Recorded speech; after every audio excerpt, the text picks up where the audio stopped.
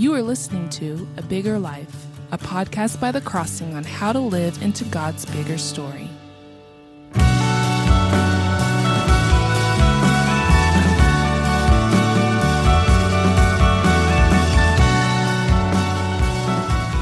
Hi, welcome to A Bigger Life. I am Dave Cover. I just want to look at another psalm today of David that's doing a lot of what we've been talking about these last couple episodes, where David is an ancestor of Jesus, a specific, significant ancestor of Jesus in the Bible, even though he lived 1,000 years before Jesus. Jesus is referred to as the son of David, and the promises to David that God gave in 2 Samuel chapter 7 were specific promises of the Messiah being his descendant. And so this is one of those Psalms, 24, is what we're going to look at today. But before we look at it, I want to read something that we read in the Gospel of Luke after Jesus rose from the dead. Jesus is appearing to some of his disciples. And it says in chapter 24, verse 25, Jesus said to them, "How foolish you are and how slow to believe all that the prophets have spoken. Did not the Messiah have to suffer these things and then enter his glory?" And then Luke goes on to write, "And beginning with Moses and all the prophets, he explained to them what was said in all the scriptures concerning himself." Now, when Luke says all the scriptures, he's talking about what we would call the Old Testament. That's what the scriptures were in the time of Jesus. The New Testament hadn't been written yet. Here is Luke actually writing part of it in his Gospel of Luke. But what Jesus is saying to his disciples is all the scriptures, all the Old Testament, was pointing to Jesus as the Christ, as the Messiah.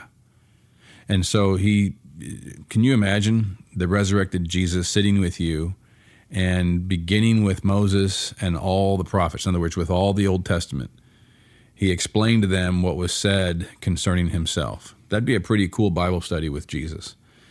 And then it says in verse 44, he said to them, "This is what I told you while I was still with you." In other words, I had said this before I died and rose from the dead. "Everything must be fulfilled that is written about me in the law of Moses, the prophets, and the Psalms." This is what we call the Old Testament. Moses, the prophets, the Psalms, or sometimes just Moses and the prophets, but it just meant the Old Testament. Jesus here specifically mentions the Psalms. And that's what we're looking at when we read this Psalm of David, Psalm 24. Again, it's probably not going to be one of these Psalms that's going to have a lot of your highlights in it, but it's one of these Psalms that if you really understand what you're reading, it is an exciting Psalm because it's one of these Psalms that is a very ancient promise and prophecy of what he's going to do and who he is as the Christ, who he is as the Messiah. And when we understand that, we understand the story that our life is in. And this is one of these Psalms that gives us, again, the bigger picture. Well after even just the death and resurrection of Jesus, it's taking us to the end and it's taking us to the full story. It's one of these Psalms that is clearly the bigger story, and the emphasis is ultimately on the earth, on this world. And so verse 1 says, "The earth is the Lord's, and the fullness thereof, the world and those who dwell therein." Now, the very first word in the Hebrew text is Yahweh. The English has to kind of change the order of things to make English sense. But the Hebrew this is originally written in, that David wrote it in, the very first word is the I am, he is, Yahweh, God's name, the I am. The earth is Yahweh's, and everything in it, the world and all who dwell in it, belong to God. They are Yahweh's already. Now, they don't acknowledge it. People don't live as if that's true. We often, perhaps mostly, don't live as if that's true, and yet that is a fact. And here he says in verse 2, here's why. "For he has founded it upon the seas, he established it upon the rivers." This is poetic language, taking us back to Genesis chapter 1. It's saying, here's why everything belongs to God. He made it. He's the one who created everyone and everything. And so everyone and everything belongs to God. This whole earth is God's, and it's important to him. He created it for a purpose, and he still has a purpose for it, an eternal purpose for it. And this is what brings us into the prophecies of the Messiah. And it starts with what might be something we don't quite catch at first. Verse 3, who shall ascend the hill of the Lord, of Yahweh? And who shall stand in his holy place? He who has clean hands and a pure heart, who does not lift up his soul to what is false, and does not swear deceitfully.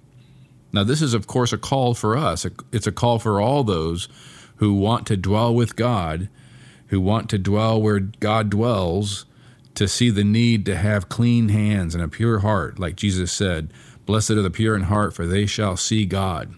This is a call for all of those who want to dwell where God dwells, to live with clean hands and a pure heart, and to not lift up our soul to what is false, to not worship what is false, to not follow what is false, to not give in to sin, which is always what is false. It's always a false promise, and to give in to what is deceitful. So false, deceitful versus clean and pure. And then verse 5, for he will receive blessing from the Lord and righteousness from the God of his salvation. Pure and blessing and salvation and clean versus false and versus deceitful is a call for us to live this way and to see the blessing that will come and the salvation and the righteousness that comes from trying to live this way, needing to live this way. But we all know there ultimately is only one who truly lives this way, who lived this way. There's truly only one who can ascend the hill of the Lord, who can stand in God's holy place, and that is Jesus. He was the one who had pure hands and clean hands and a pure heart, and didn't lift up his soul to what is false and didn't follow what is deceitful. And so he is the ultimate receiver of this promise. He's the one who is ultimately the only one who is worthy to dwell where God dwells. But as you know the rest of the story, when he died on the cross, when he ascended the hill, so to speak, and became the sacrifice for our sin and broke through the other side of death and rose from the dead, all of those who are in him receive his righteousness, receive his worthiness. And so as Hebrews says, he makes us, he qualifies us to come before his throne, to come before his presence with a clean conscience and a pure heart, having been sprinkled clean by his blood. This is what allows us to come and dwell where God dwells. And so this is ultimately the promise we read in Revelation 21 when heaven comes back to earth and the dwelling place of God is now with his people. And he will dwell with us and we will dwell with him. That's the fulfillment of these verses.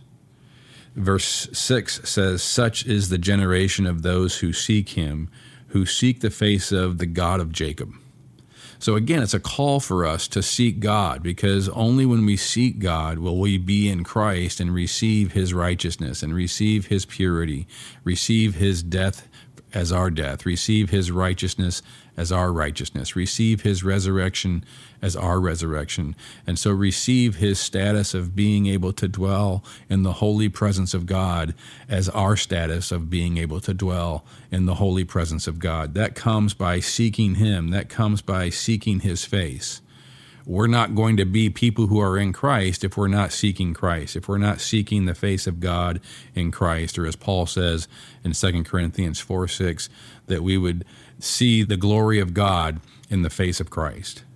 So verse 7 is where David starts to get very messianic here. He says, lift up your heads, O gates, and be lifted up, O ancient doors. Now, he's talking here about Jerusalem.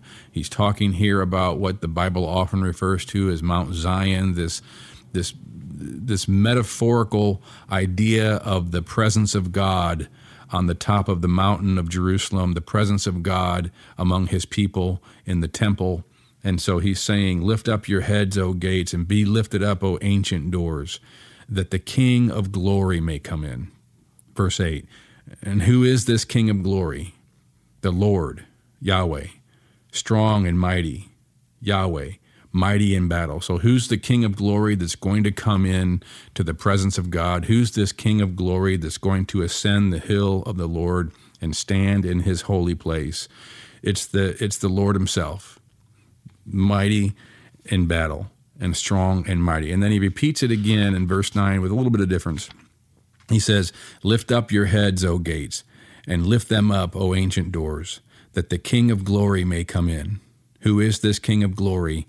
The Lord of hosts. He is the King of glory.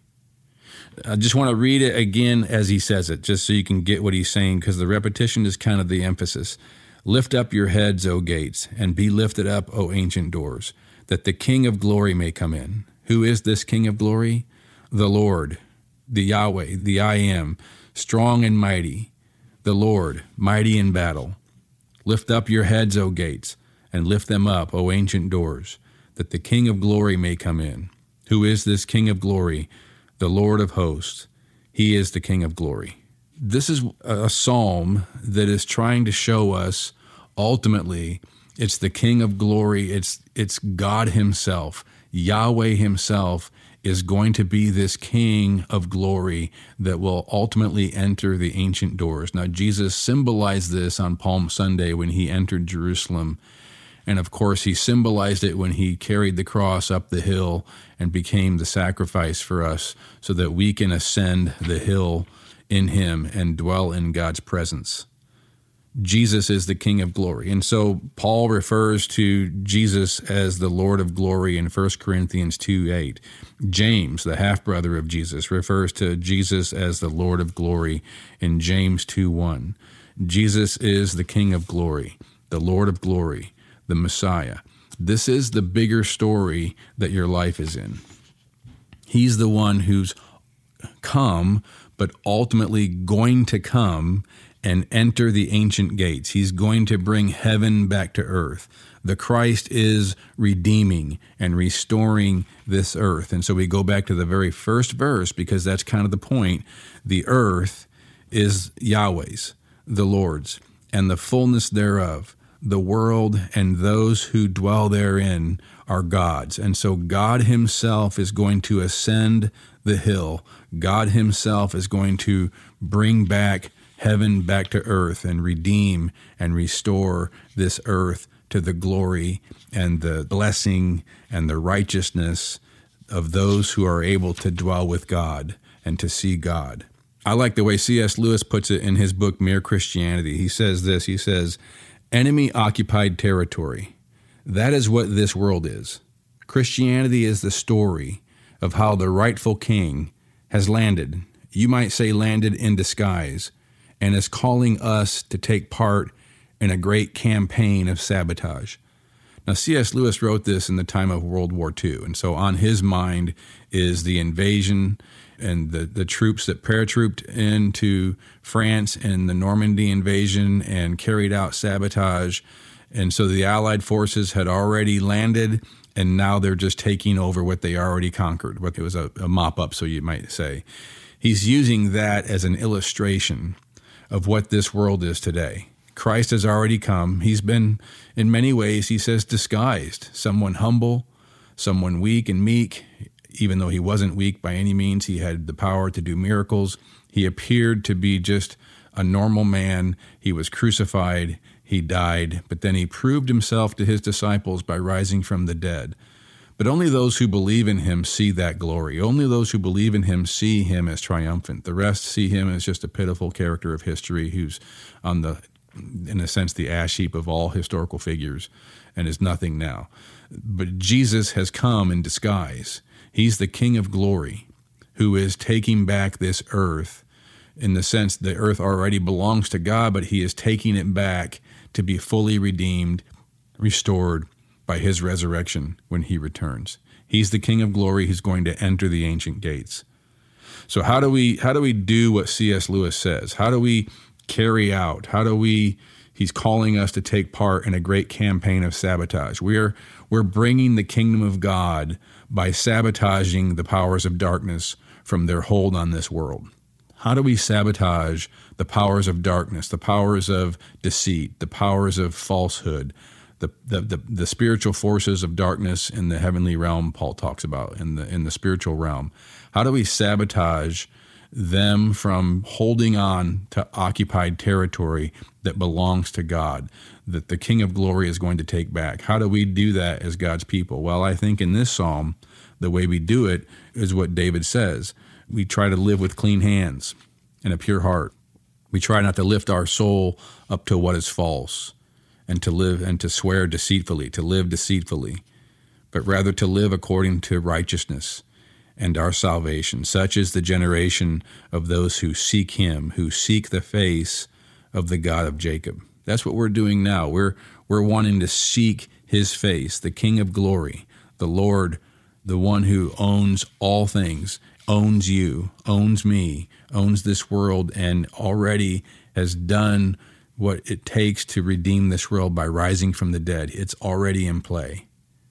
So lift up your heads and to see this bigger story your life is in, this bigger story that you are called into, and to sabotage the powers of darkness that are occupying this world temporarily. This is the why, in many ways, we resist temptation, we resist sin. It's because we want to live according to the one who ascended to the most holy place with clean hands and a pure heart, and not lift up our soul to falsehood. But we also want to live with clean hands and a pure heart and not lift up our soul to falsehood, because that's how we sabotage the powers of darkness, the occupying force of God's territory that the King of Glory has already come in disguise to take back. He's already died and broken through the other side of death. He's defeated the powers of darkness, and he has risen from the dead, and he is the King of Glory who's going to enter these gates when he brings heaven back to earth. And I want to be inside that story then, and I want to live inside that story now. And that's why I want to resist temptation and seek the face of God. I bet that's you too, and that's why you're listening to this podcast. All right, now the power in these kind of psalms is not just reading them and understanding them, but actually praying them. That's what they're meant for. Their prayers meant to be prayed. Their songs meant to be prayed and sung in worship. And so I think the power of these psalms comes into them, at least for me, my soul, my heart, when I bring them into my life through prayer. I think that's when it becomes a rich time of seeking the face of God, is when we bring these psalms into our prayers and pray them as the Spirit intended us to do. So let me lead us in a time of doing that here as we finish up this episode. Let me lead us in a time of prayer. I'm going to start with the very first word of this psalm in the Hebrew, and that's Yahweh, the I am. He is. Yahweh, you are the purpose of this earth. You are the creator of this world and everyone in this world, everything in this world, every living thing in this world. You are the author of life, and you are the source of all existence. And it is all about you. It all points to you and your glory and your power and your majesty and your beauty and your transcendence and your wisdom. And so I look to you because you are the creator of all that there is, and you are my creator. You are my maker, and I exist because you made me. And therefore I belong to you because you created me. Everyone in this earth belongs to you because you created all of them. We don't live that way. We think we live unto ourselves. We think that we are our own God, our own creator. We get to create ourselves. And this is part of the falsehood that we lift our soul up to. This is part of the deceitfulness that grips our lives. But the truth is, you created us, and so we belong to you. And everything in our life belongs to you. Everything in my life belongs to you. My life is yours. I exist because you created me, and I belong to you, and everything in my life belongs to you. It's not meant for me. It's meant for you. I exist for you, to bask in your love, to glory in your glory, because you wanted me to share in your beauty. You wanted to share your beauty with me and your majesty with me and your love with me and your glory with me. And yes, I lift up my soul to falsehood. I live as if that's not the purpose of my life, that somehow something else is the purpose of my life. I'm the purpose of my life. And that's lifting up my soul to falsehood and living according to what is deceitful. And it's stupid. It's false. The truth is, you own all because you created all, and you own me because you created me. And I'm unworthy to ascend your hill. I am unworthy to ascend to your holy place. I'm unworthy to dwell where you dwell. I don't have clean hands. I don't have a pure heart. I've lifted up my soul to what is false. And yet, God, you have done it. You have become human, and you have ascended the hill with your clean hands and your pure heart, and you have never lifted up your soul to falsehood. Jesus is my righteousness, and therefore Jesus is my salvation, and Jesus is your blessing in my life, and I receive all of your blessings because Jesus has ascended this hill for me. And so I can come before your throne of grace and have my heart sprinkled clean from a guilty conscience and have my body washed with pure water from the blood of Jesus, to come before you and to dwell at your holy place, at your holy throne in the righteousness of Jesus, and to receive the full blessing of Jesus, who has taken my place on the cross and who has given me his resurrection. And so I want to be those who seek you. I want to be of those who seek your face, because you are my blessing, and you are my salvation, and you are my righteousness, and you are my creator, and you own me. I belong to you, and everything in this world belongs to you. Everything else, any other story, is a dead end. The only story that has life in the end is the story of seeking your face. Everything else is false. The only story that's real is seeking your face and ascending your hill and living with the Messiah as my blessing and my salvation. So I want to lift up my head to this story.